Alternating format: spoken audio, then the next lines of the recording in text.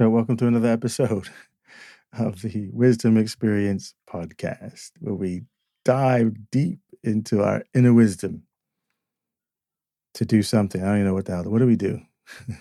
It's a great question. I'm not sure what we do either, because sometimes it's one way and sometimes it's another quite. way. Absolutely. No, we have great conversations is what we do. And hopefully through those conversations, we all learn something from there. And what are we going to be talking about on this episode? Well, today we're going to be looking at the shadow self and kind of what do we mean by that? How does that fit in?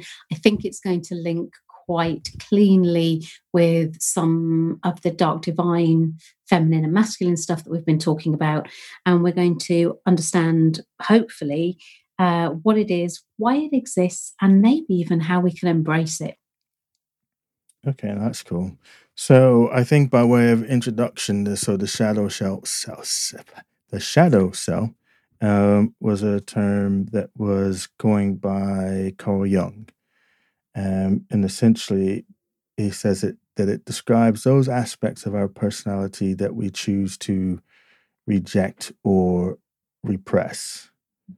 And we all have parts of ourselves that we don't like, or that society says is not acceptable. And so we kind of push those down into our unconscious. But they have a sneaky way, of expressing themselves and showing themselves. And a lot of times, and this is the worst bit of it, a lot of times we're not even aware of what our shadow self is. And if you get into doing any personal development work of any kind, if you really want to maximize your personal growth, then shadow work has to be a part of that repertoire. It's got to be a part of your education to spend time with your shadow self. And I would argue that the quickest way to personal growth is to go directly at your shadow self. There's a saying that the obstacle is the way, which I always love that. If you want to know which way to go, the obstacle is the way. You'll learn so much more about yourself. And you'll learn so much more about yourself in the way that you can't hide from. I think other ways you can dance around, or you can use some good linguistics and logic and talk your way around. But I think the direct confrontation with your shadow self, you learn a whole lot in the short space of time. And I like this quote from Carl Jung. He says that the shadow is a moral problem that challenges the whole ego personality, for no one can become conscious of the shadow without considerable moral effect. To become conscious of it involves recognizing the dark aspects of the personality as present and real. And this act is the essential condition of any kind of self-knowledge. So that's from the man himself there. So dark side. Well, as part of my research and kind of gathering of information to come up with these few podcasts that we're kind of doing together, I came across, and I don't know if this is true, you might be able to enlighten me, that Jung had essentially a mental breakdown. And it was as a result of him having a mental breakdown that led to him developing his work on archetypes, that now so much of what we encompass in personal development is with reference to. Is that something you know? Yeah, that's it. Yeah, that's right. Oh, interesting. Okay. Yeah. So a lot of good stuff came out of that as well. This is where I got my mandala exercise. When he was having this breakdown, he started doing daily mandalas.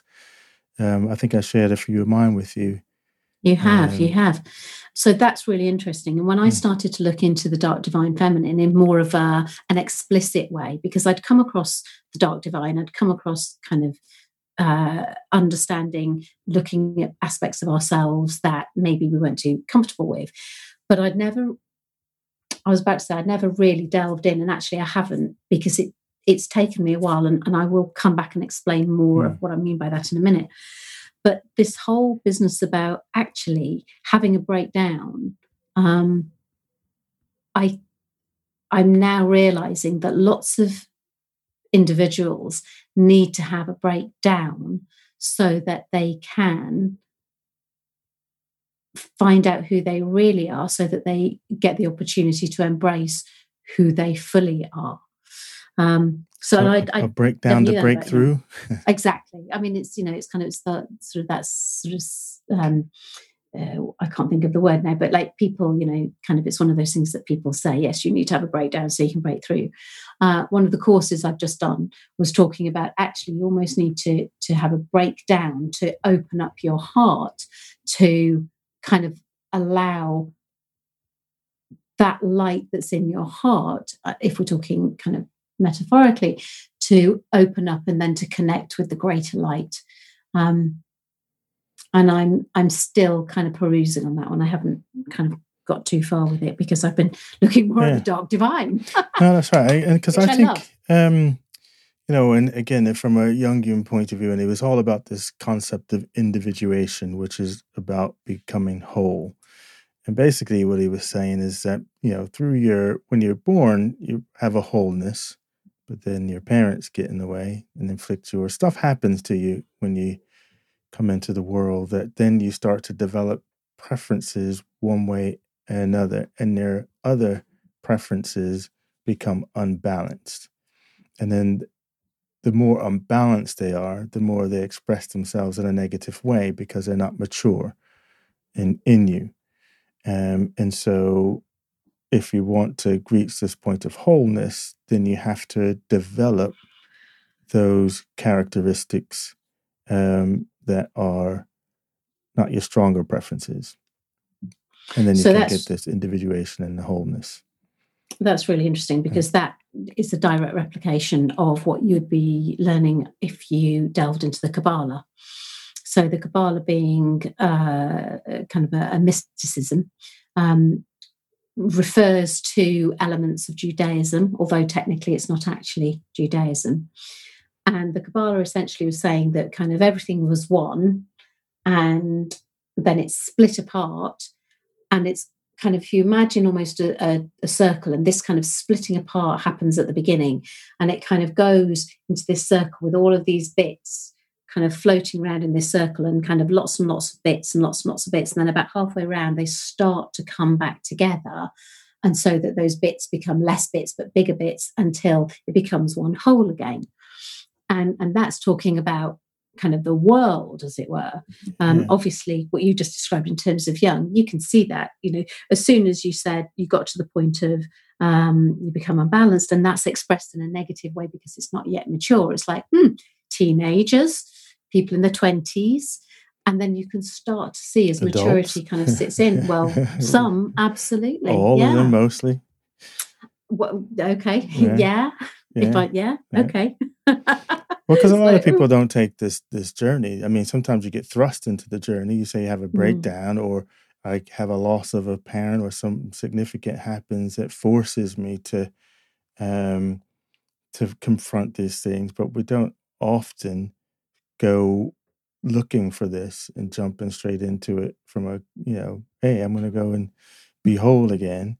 Not a lot of people take that, but we do get to a point where we start to, and you mentioned the Kabbalah, but that's the same concept like with Zen. So you'll find this in other ones as well. So you split, you have the duality, and the whole thing is about becoming enlightened, to becoming one again, to eliminate this dualistic split that's happened.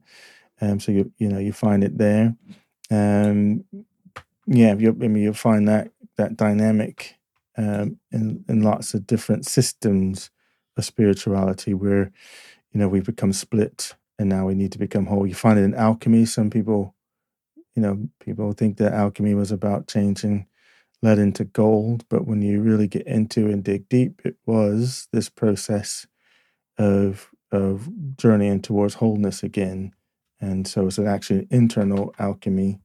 What was really going on, external alchemy, was just symbolically what was going on in the stages of this developing the union between mind, body, and spirit.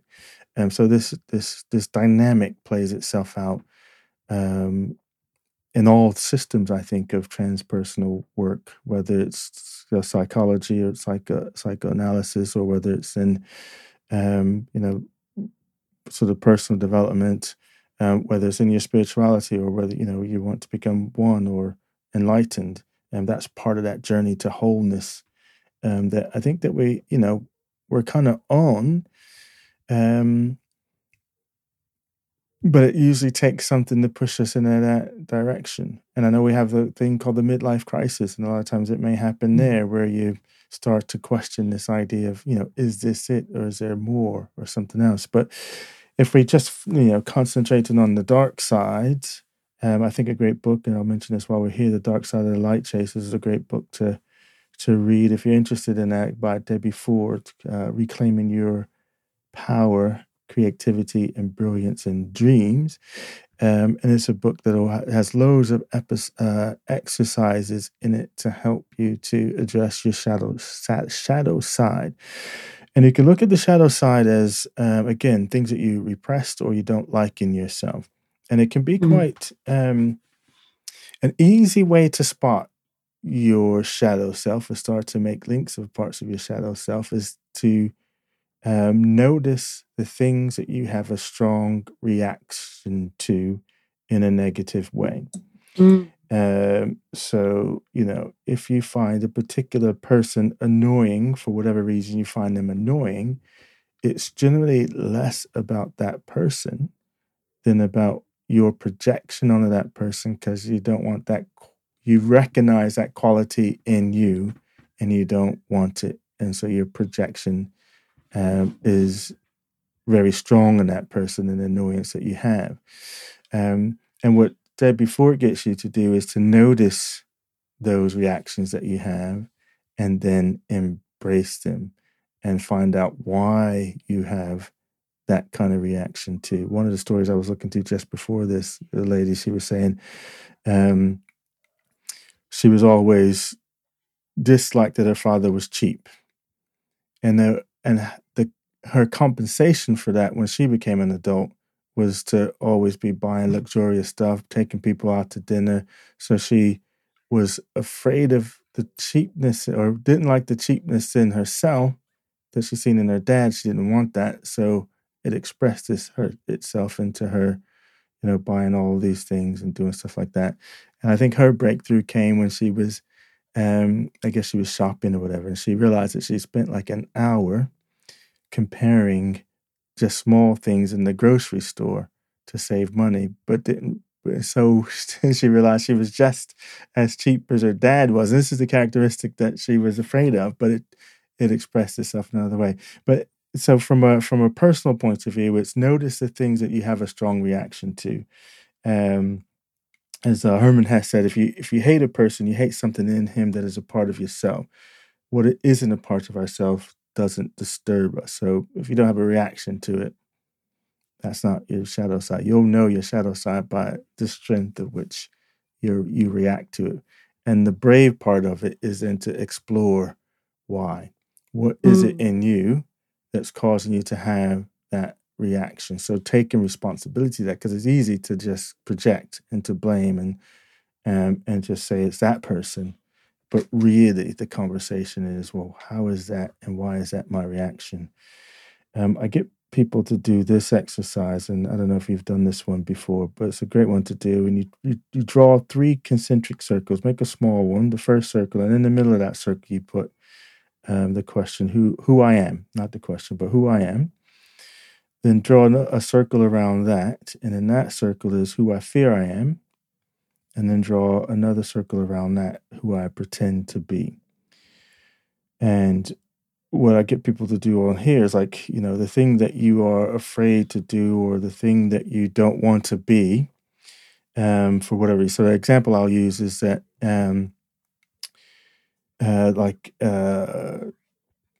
if you take a strong criticism, like say something like, you present presentation and people are like, they have a fear of presentations, for instance, they get nervous or whatever. So inside, who they fear they are is that they are a bad presenter, or that someone's going to ridicule them because they're that no they good, have nothing of worth to share. Nothing of worth to share. So then they'll pretend to be something else, whether it's, I don't know, shy or whatever, or just reticent about doing it. But anyway, do that as an exercise. If you think, who am I, who I am, who I fear I am, who I pretend to be. And if you can work your way back through that circle to embrace the who you really are, versus who you fear you are, and then put in the front that you may do in front of that. Interesting. I think that's a great one for people to do. And I hadn't realised that the Debbie Ford book had exercises in it. So, oh yeah, it's got tons. Yeah, that's great. Yeah. You know, I like my practical applications. Yeah, no, it's all good. Well, here's an interesting one. So, and a very personal one. Last Friday, I got some feedback, and I don't often get feedback generally these days, but it was some personal feedback, and it was really interesting. I had a really visceral reaction to it. So I literally felt nauseous, absolutely nauseous in my solar plexus, and I couldn't shift it. And I was reflecting on this feedback, and I was contemplating it, and I was sitting with it, and I was kind of doing all of the kind of the sensible coachy type stuff, if you like, that you would do when you know that something's, if I say something's off. So I knew that what had been said, there was truth in it, but I was, I was finding it quite challenging to get to that truth, as it were. And I honestly, I listened to things, I read things, I did all sorts of things during the day. And then, and I actually knew I had a coaching call that evening, and as in a coaching call where I was the client. And I kind of thought, gosh, I'm going to be on this call, and I'm actually, I'm going to be in tears on this call, which is not an issue. It was just more of a curiosity, actually, that I was in that stage and that I'd responded in such a strong way. I haven't had a strong reaction like this for years. And I was kind of, this is really interesting, and I don't feel I'm breaking it down by myself, and I need some help here. And I was going round and round in circles, and eventually I realised I was going round and round in circles. And so I actually brought up an archetype. I brought up Lilith. So Lilith being the first woman, and I'm happy to talk more about her because people perceive her in a very different way than I perceive her, although the way I perceive her is now kind of coming clearer to more people. But Lilith is very much, she is the energy you get when you kind of connect with Lilith or think about Lilith, is she's uncompromising. And when I am at my finest, when I'm facilitating other people, it is when I am uncompromising in my compassion. And so I kind of, in that instant, when I just thought, of course, this is what I need to do. So I brought up Lilith, who a lot of people perceive to be dark, divine, feminine. And I just asked myself, okay, what would Lilith say to me in this situation? And with uncompromising compassion, hold yourself to account here. And in an instant, and I can't remember actually making that connection and that understanding so deeply and so quickly before ever, I got it. I absolutely got it. And the validity of the feedback was not just valid in that moment, but it addressed a whole chain of things where I have been acting out of alignment with my values, and something that I've been really concerned about. And in this instance, I had actually played it out. And so that moment of understanding, that depth that I got from connecting with the dark divine, if you like, in this case, suddenly I was, I want to say I was healed, because it was the physical feeling of nausea went, my head was clear. I suddenly felt more, I'm going to say grown up, more mature than I had felt for a while. In fact, ever, I think. And it was as if I'd literally moved myself into the next phase of my being. It was phenomenal. All right, yeah. What was the shadow bit in that? So the shadow was so the feeling that came up was shame. And I still need to do some further work around shame and guilt and where they overlap and where they're different, although you might be able to enlighten me on that point. But this deep, deep feeling of shame, of not taking true responsibility for myself and my energy. Now, I am one of these people who is an incredibly responsible person. People know that they can rely on me, because if I say I'm going to do something, I will do it. And deeper than that, it's one of those things that's really, really important. But this was a clarity of understanding that I don't know if it'll come across when I'm sharing it, but it was about, actually, I need to take true responsibility for myself, for getting my energy in the right place, at the right vibe, at the right time. And I quite often, and we've talked a lot about, I'm a busy person, so I schedule in things. But what I don't do often is I don't do what I've scheduled in at that time for that time. So I will sort of almost, and I'm going to use the term, skip off and do something else. Now, the other thing that I might do might be absolutely valid and worthwhile and is also on my to-do list, but it's not what I've actually scheduled to do at that time. And that's kind of avoidance, really. Yeah. So for me, and the interesting part of that conversation would be the shadow conversation that I would have is what drives you to want to one, be busy or feel like you need to be busy, and two, scheduling everything. So I think it's two different conversations. You're not doing the thing that you said you were going to do is a values conversation.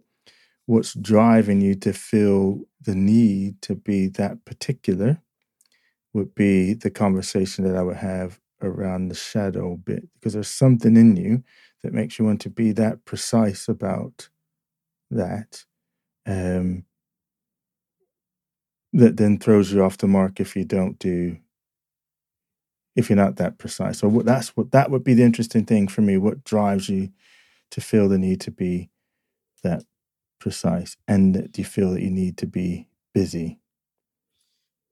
So when you say that precise about what, in terms of how I'm spending my time? Well, that you've made a schedule and you put some stuff in the schedule, but now you do something else in that schedule, and then you feel either, or you don't feel anything because you come up for a reason why it was valid to do the thing. So you make a good excuse for not doing it. And I think if that's the middle layer, that's how it plays itself out.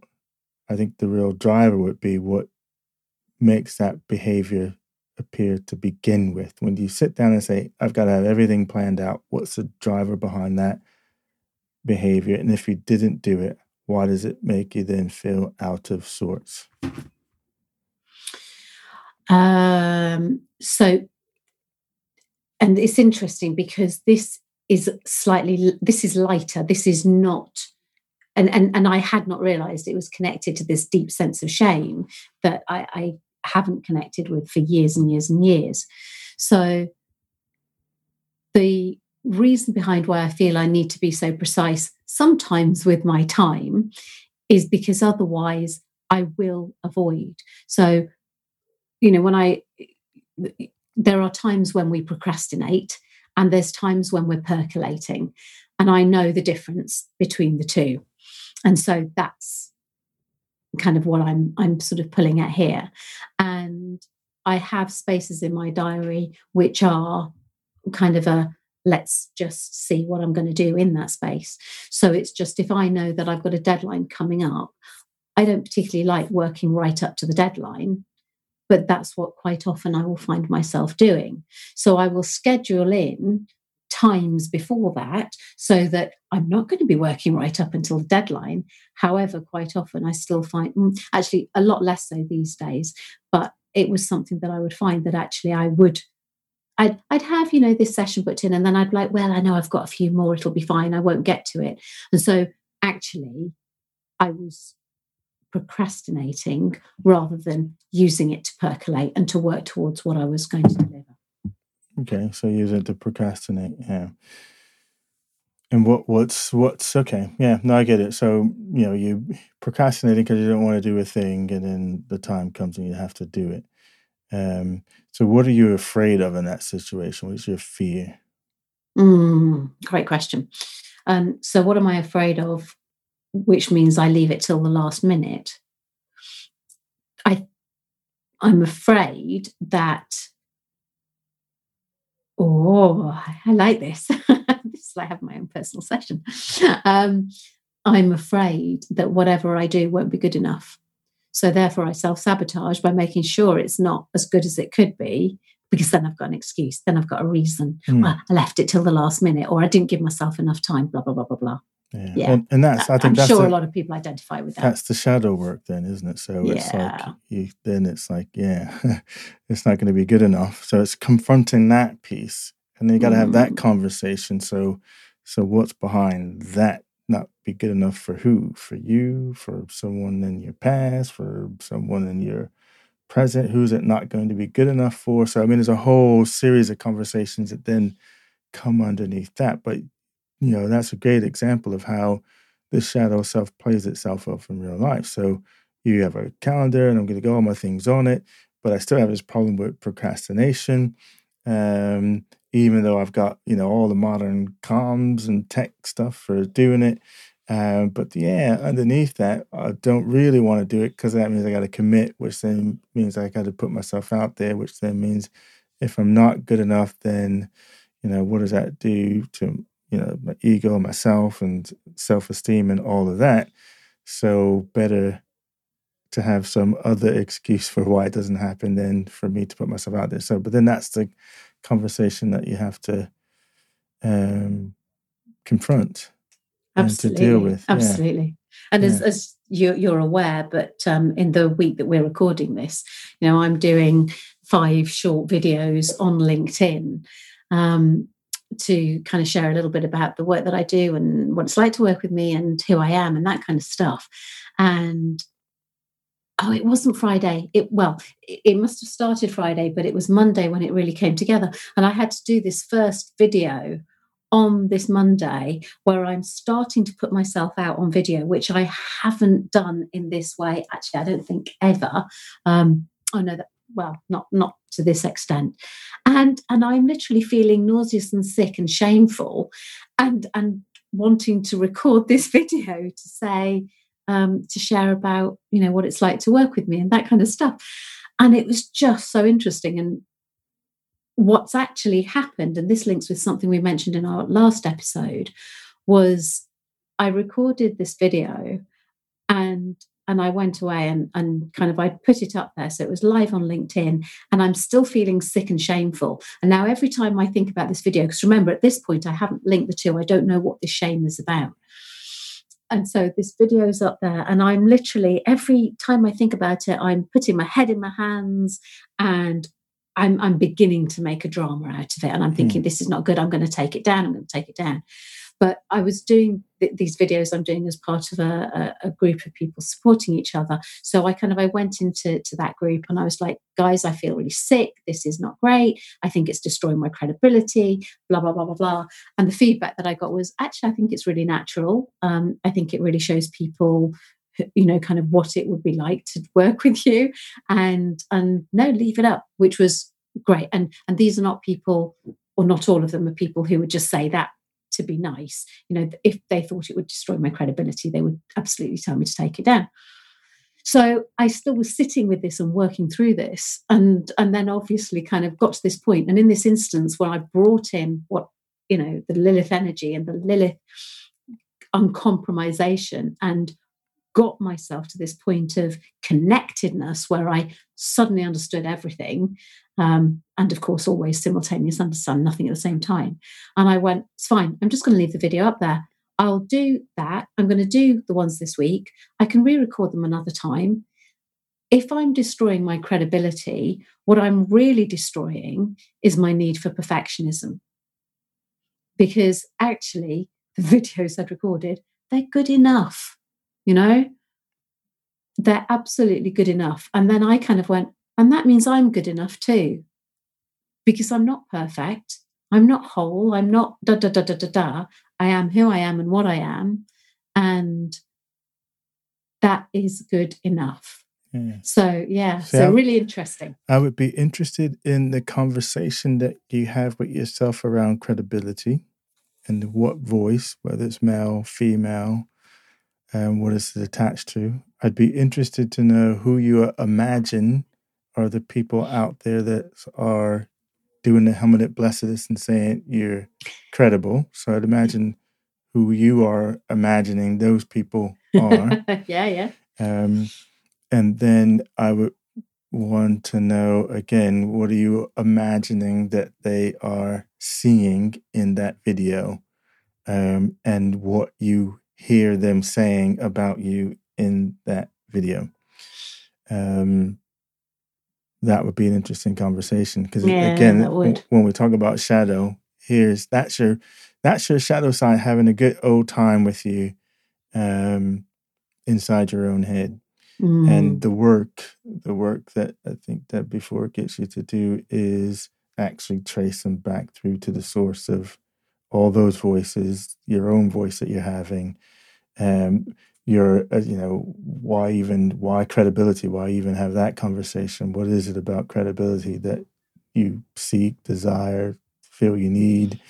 And what do you mean by credibility? So what's your model of credibility that you have in your head that you don't think that you live up to? So I mean, we can go millions of miles over there. Yeah, there's loads. We could have a field day. because no matter what logic you throw at it, because my logic would tell you that nobody cares what you look at, and nobody's actually really paying attention to your video, because there's so many other videos to look at. Exactly. And so it's just like, and everybody's too busy worried about their own drama to worry about you. So they're not even paying attention to that end. And the odds, one or two people who do pay attention have another issue altogether that isn't about you, it's about them. So there's a lot that's kind of going on there. And I think the more you can get, the more empowered you get into tracing the source of those conversations in your head and the things that you imagine that are happening.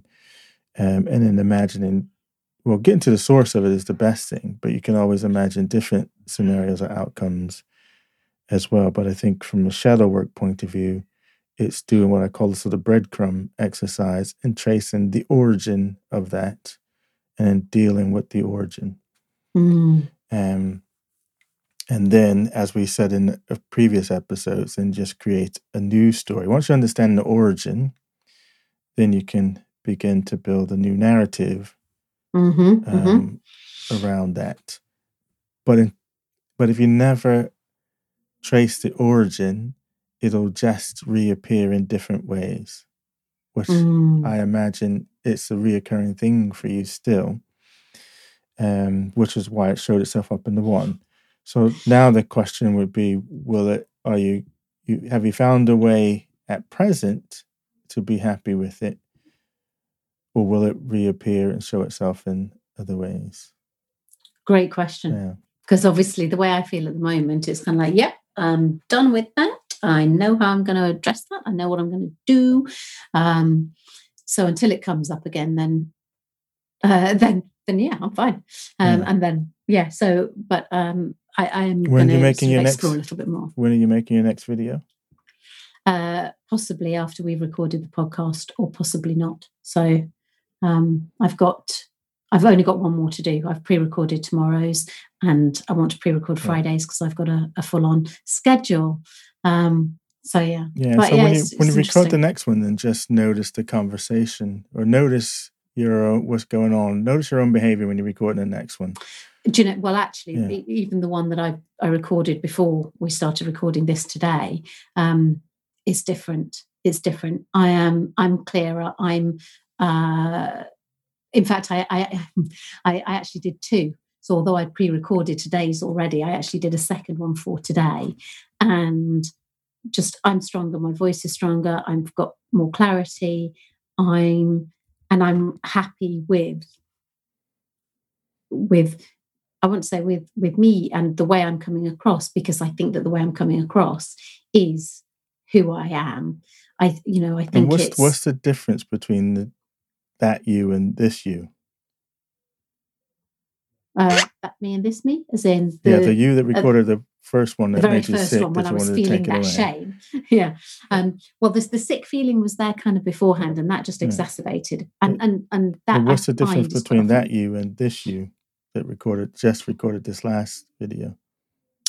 That's a good question. I guess the difference is because I feel I've had an insight. What's the difference who's that one person that did the first video and the person that did that one? What's the difference between those two people, which is you, but there was two aspects of you? What's the difference between those two versions of you?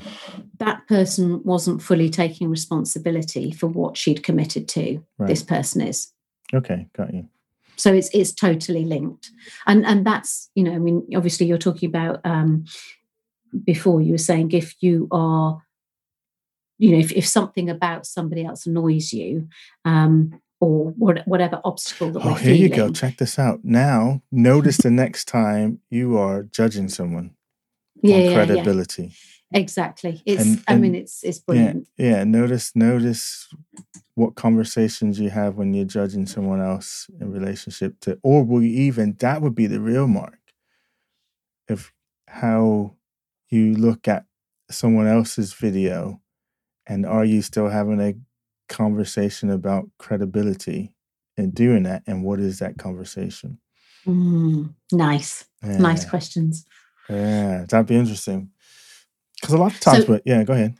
Well, I was just going to say, in terms of, obviously, I had kind of, obviously, these two things that were very big, very clear things that happened in kind of quick succession, connected to this physical feeling of what I realised was shame, but obviously only had the nausea to start with and had to find out that it was shame. But that's the thing that happens, is actually it's, there's lots of kind of, whether they're synchronicities or whether it's awareness, there's lots of clues that happen in your world, and it's starting to understand, let me link that, or why am I feeling that, or what did happen there, and starting to bring that together, which really allows you to kind of to go deep rather than to just be superficial. Yeah. Well, I think it helps you to step into your, you said the right word, you step into your power because you become more self-aware. There's this saying that what you are aware of, you can control, that what you are unaware of controls you. So the more that you have self-awareness, the more power that you have. Debbie Forrest has a great thing here. She says it's about the freedom, and freedom is being able to choose whoever and whichever you want to be at any moment in your life. If you have to act in a particular way to avoid being something you don't like, you're trapped. You're limited. You're limited your freedom and robbed yourself of your wholeness. So that's the driver here, is that you're free to choose who you want to be at any given moment. The moment you feel that you have to act or dress up or do some other thing, then you're trapped by that circumstance. Now, absolutely. Here's one for you: the challenge. Can I just say, because people can't see the smile on your they can't see the smile on your face. They can hear you laughing now, but that was a very wicked smile that started. Because it's a very wicked thing I was going to ask you to do. And the wicked thing was to record a video not dressed as you would normally be dressed, but dressed in a... What would I wear? Well, like a t-shirt, something that you would go to the, just hang out in the back garden with your two boys.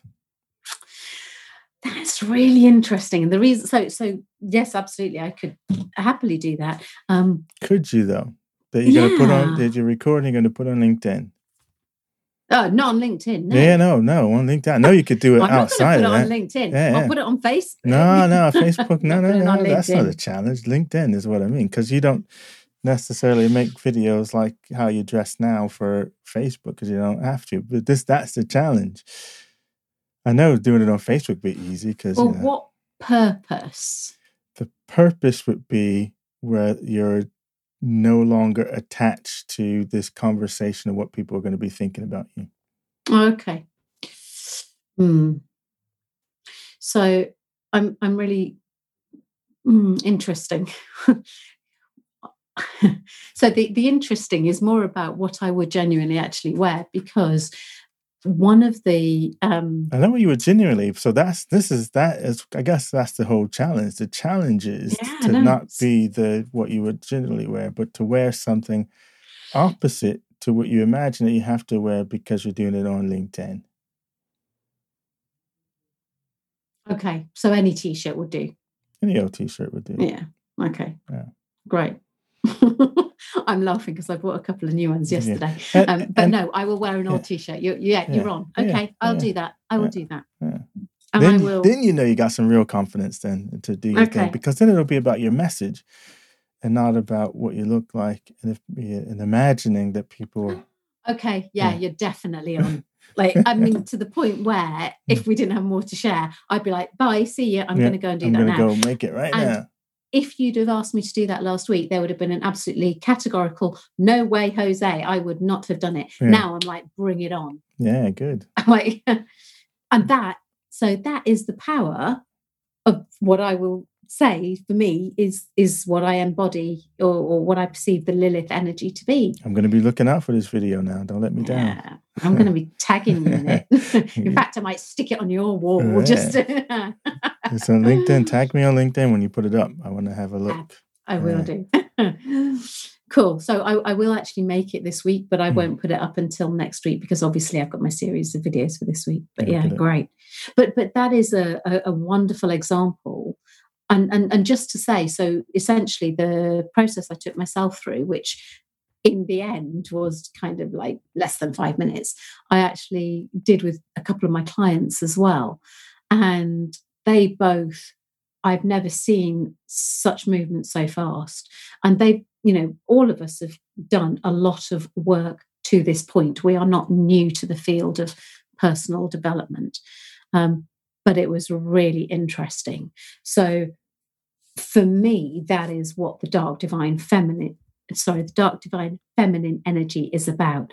It is about holding yourself to account with uncompromising compassion. It is about getting comfortable with being uncomfortable. It's about understanding that any challenge that comes up will help you grow. It will make you stronger, providing you embrace it. No, absolutely. And, you're using, and when we're talking about mythic imagination, these kind of characters help you to embody those things. They become a charm, as you will, or a trigger to help you to remember that aspect of yourself. And I think that's one of the things, and I think that was episode 2 or whatever, when we talked about mythic imagination. I mean, that's the link there. The whole idea is being able to, we've kind of moved ourselves away and divorced ourselves away from being able to use these various different symbols or symbology or gods or goddesses or any number of things to which we could, and we talked about inside about parts as well, different parts of you, to actually not try to cram everything into a mono thing, but have the mini parts and have the parts have distinctions, whether you want it to be Lilith or you mentioned some of your other power source. I don't even know what we want to call them in this instance, but your I like that, actually. Power sources. Yeah. I like that as a phrase. I'm going to adopt that. But they help you to channel what's already in you. So absolutely, yeah, absolutely. I think that's good, and I think that's again for folks at home to think about that, to have that freedom to create these different characters to which you interact with as your advisors, or to help you to access your various different pieces of your power. And the idea, from a Jungian point of view, and Debbie Ford thing, the shadow is, of course, an archetype. And from Jung's point of view, it was about embracing your archetype, understanding, or embracing your shadow self, understanding not only because your shadow self does give you power too. It's disempowering, but it gives you power when you have control over it and understand its source. So for your credibility piece, or it's crippling you, in terms of doing anything, when you understand that shadow self, you realize maybe that you have a high standards for yourself, and the standards that you want to have is here, and so there's some there's some strength in that you have these standards and you want to have this credibility, but you're doing it on a conscious level, because it's important to you. So your shadow self does have this, gives you strength, but what was out of control is where you having a conversation around credibility in which it's crippling you because you don't want to appear like something, because whoever you're imagining is looking at you is imagining that you're not credible and all the things they're going to be saying about you and that they're not going to do. And so that all becomes unempowering. So with Debbie Ford and these exercises will be, one, uncover your shadow side. Two, what strengths do your shadow self give you in that instance? What's the positive points out of that? And then do away with the negative aspects. It's the negative aspects that are crippling you or disempowering you, or in that aspect. So it's not a bad thing. Your shadow side's not bad. Exactly. So there's not a good or bad. A lot of people do perceive it to be, but it's not. No, it's just underdeveloped.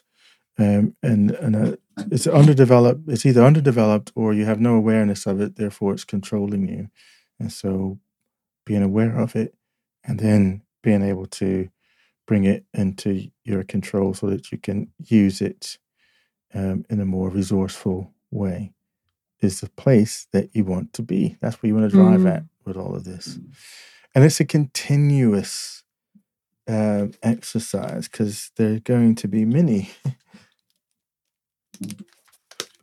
parts of you or shadow sides of you that can come in. So it's not one big shadow that you have to wrestle or wrangle.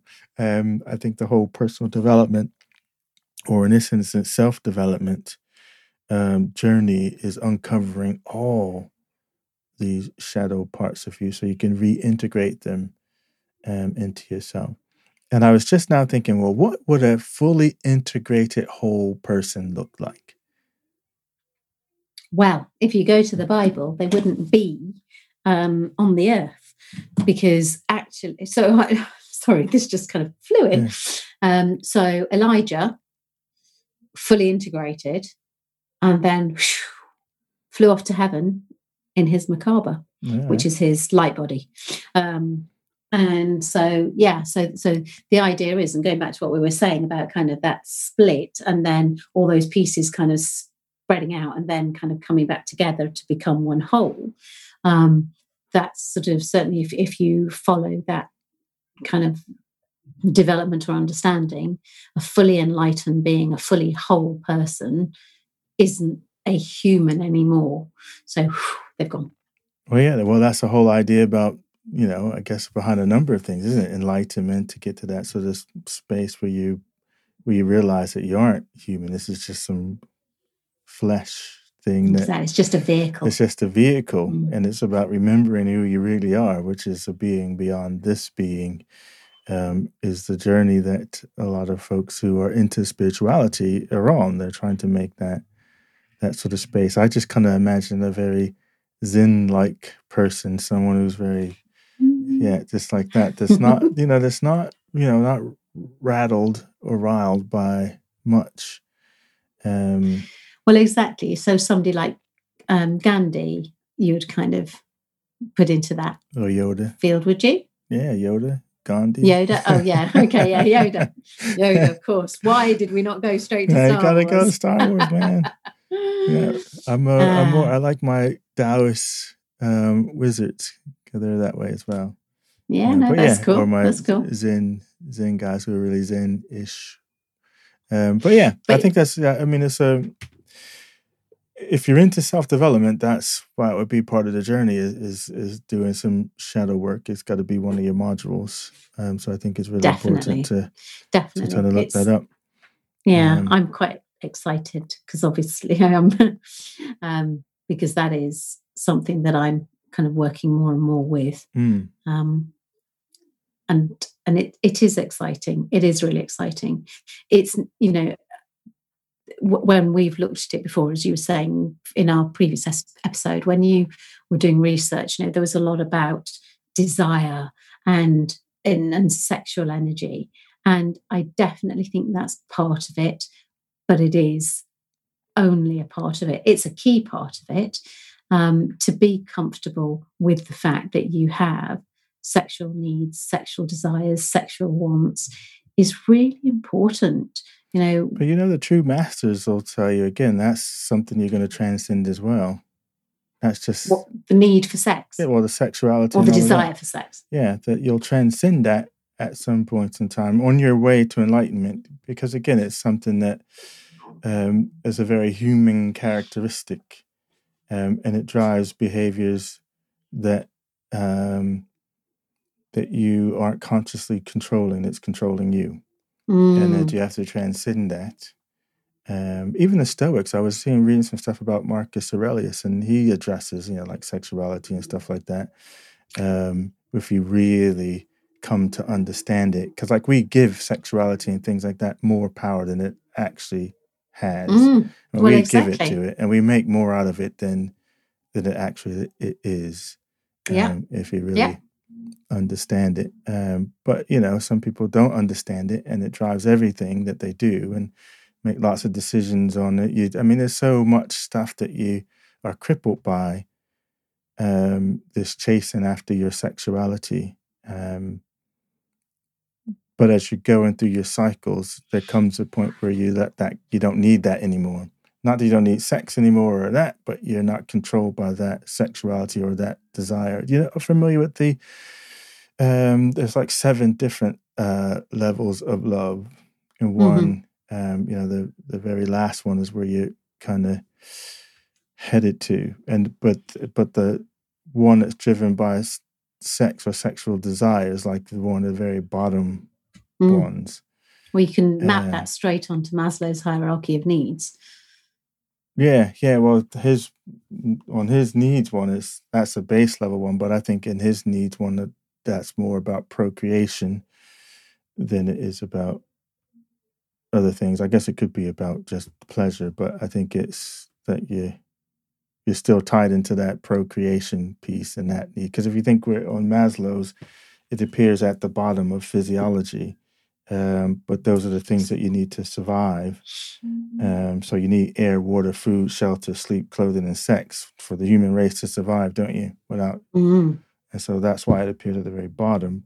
Where you may be thinking of it at is there's 3 levels up: love and belonging, where he includes friendship, intimacy, and family, not just.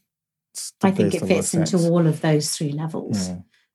Which actually just kind of goes to show how, one action, if you like, can satisfy a variety of needs. It can satisfy a variety of needs, but it also can disempower you. So if you tie your power up into sexuality, or if you tie your identity up into your sexuality and sex and all that stuff, again, that's depending on your point of view in terms of spirituality, you kind of giving up power, your true power, your true spiritual power. You're kind of giving up because now you're tying it into something that is really just a figment of our own imagination, but that's another story. I think some of the work I was doing in the sort of meditation traditions with my Osho, and he talks a lot about that as well. And again, from all these various different things that we have to let go of that are controlling us, if we want to reach that sort of true enlightenment. And of course, for him, the only way to really get to it is through meditation, to touch the true being of who you are. But yeah, that's him. I wanted to ask, have you come across Marion Woodman at all? Marion Woodman. I'm not sure what did she write or make? So I think she's written a book, and she does some work called Dancing in the Flames. Yeah. And the reason I mention her is because, again, this is talking about, so she does some dark divine work, and her work was a result also. I say a result. I was going to say a result of a breakdown also, like we were talking about Jung earlier. But actually, what I'm now seeing is that the majority of people who have had breakdowns and developed bodies of work were quite often in this field beforehand. So it's kind of it's a continuation, as it were. It's just that maybe some kind of, whether it's a mental breakdown or a nervous breakdown or however you want to describe it, because it will be different things for different people. But actually that, some pivotal point where they kind of feel that they have nothing left, they've got nowhere left to go. And I just wondered if you'd come across it, because as I was starting to do the whole linking of the Jung thing and the something else that now I can't remember, and Marion Woodman kind of came up as part of this. So I just thought I would ask. Yeah, no. And have you heard of the, I'm not sure how you pronounce it, but the Inanna ritual, or Inanna? And apparently she was the Sumerian queen of heaven and earth. It's not. Yeah, sounds interesting. No, but I haven't now.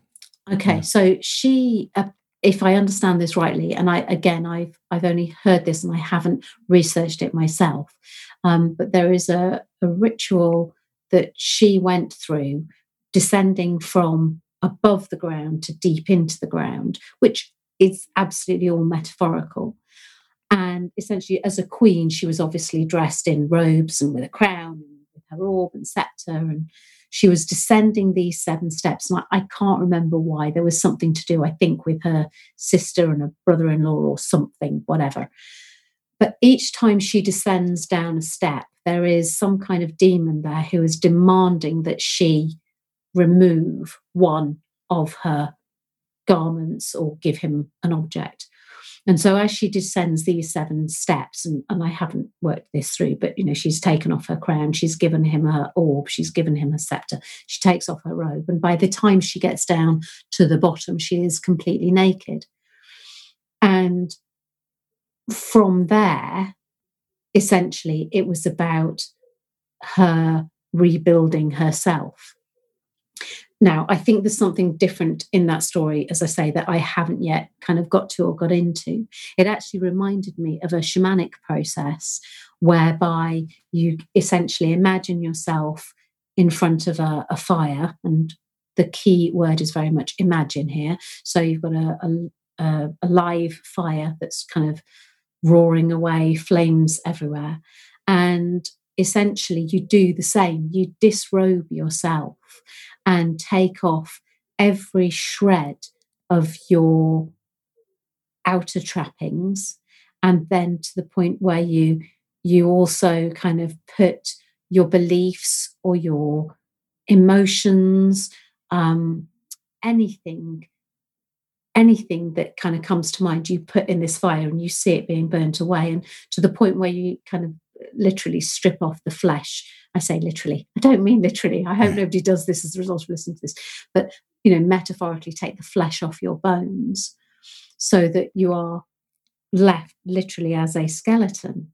And all of this old identity, all of this old trappings, anything that's been keeping you stuck or stale or stagnant or weighing you down is gone.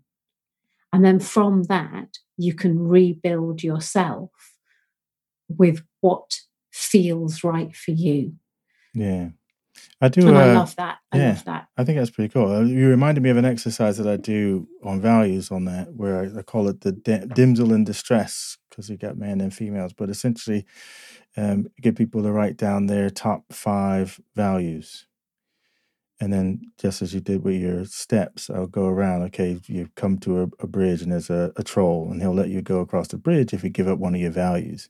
And you do that until they're left with their actual most important value to them. And you watch people struggle because they've got to physically ball up the piece of paper and give it to you. And it's when you get down to those last 2 that people really struggle in terms of which value to sort of give up. I always find that a very interesting exercise to do. And in Taoist practice, one of the things that you do is the whole death thing, where you actually get buried in the, similar to your imagining the fire bit, but you get buried in the little coffin, and you don't know how long you're going to be buried in this thing, but it's again symbolic of the death and resurrection into your sort of new being. And all these things are fascinating to sort of to play with. They are. Yeah, and I guess a sort of final thing that I would say is that, you mentioned about the sort of breakdown or nervous breakdown or something like that, or those are roots that tend to force people in that space. But the more empowering view to that is when you actively take up the mantle to do it without being. Eventually, you may get forced to it, but you can take on that journey as a conscious journey, not as one that's been thrusted upon you because you have no choice, because you've had a breakdown, or because you've lost someone significant, or something's traumatic happened in your life that's pushed you into a position where that you find yourself there. So I agree and disagree with you at the same time. Of course, it's more empowering if you are able to take on that mantle consciously. However, as somebody who's been through 2 fundamental life-changing events that were outside of my control, and had what I would consider to be a nervous breakdown, a mental breakdown, actually, you might still have, you still have to do it. No, I'm going to say it doesn't make you do it. So I guess what I was trying to say is that your path through this isn't to have a breakdown. That doesn't help you. No, it doesn't have to be at all. Yeah. But equally, if it does happen to you, and I kind of want to share that because I don't want anybody to listen to this and think, oh my gosh, because I didn't address things, this is why I got to where I got to. Not at all. It's just part of your path for whatever reason. Yeah, and I guess that's what I wanted to make sure people know, that. Well, I'll just give up on this spiritual game because I haven't had a breakdown. But that's not because you don't need to have one. That's but if you do have, there are people here that will support you. That's a route, and not everybody. Again, if we think back to the hero's journey, even if you have one, that doesn't necessarily mean you'll go on the path to rebuilding yourself. Some people never recover. Some people never come back. Exactly. But you can go on it consciously.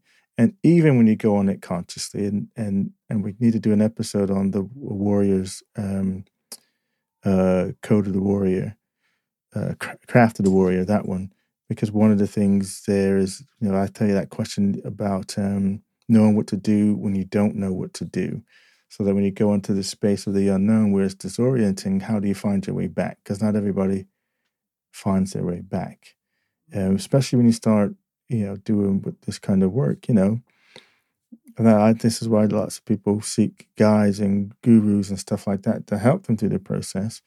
But there's no guarantee that once you start opening these things up, there's no guarantee that you will make it back. Absolutely. Absolutely. But it's a brave adventure, man. It is. And it's fun. And what was it? Is young is the greatest adventure you'll ever take, is the inward adventure. That's the one. Nice. I like it. And the other one that I wanted to slip in today, but it never came up. It was a Nietzsche one where he was saying that men like danger and play things. Like danger and play. Men like danger and play, and women are the most dangerous playthings of all. That's what it was. Now, my Lilith side loves that. Yeah. Okay. Fabulous. Right. Oh, brilliant. Well, hopefully you've enjoyed listening to today's conversation. It's been a little bit different, which is always good, I think. We'd love you to come and play with us in our Facebook group. We really want to have more of a conversation and hear what your thoughts are and what you're valuing from our conversations. And we also want to hear any questions you've got, any topics that you might want us to address. And basically, and please share it. It's great if you're liking the podcast and you're finding it an engaging conversation, which is what we're intending it to be, then please share it with other people who you think might enjoy that too. Awesome. Until next time. See ya. Bye for now.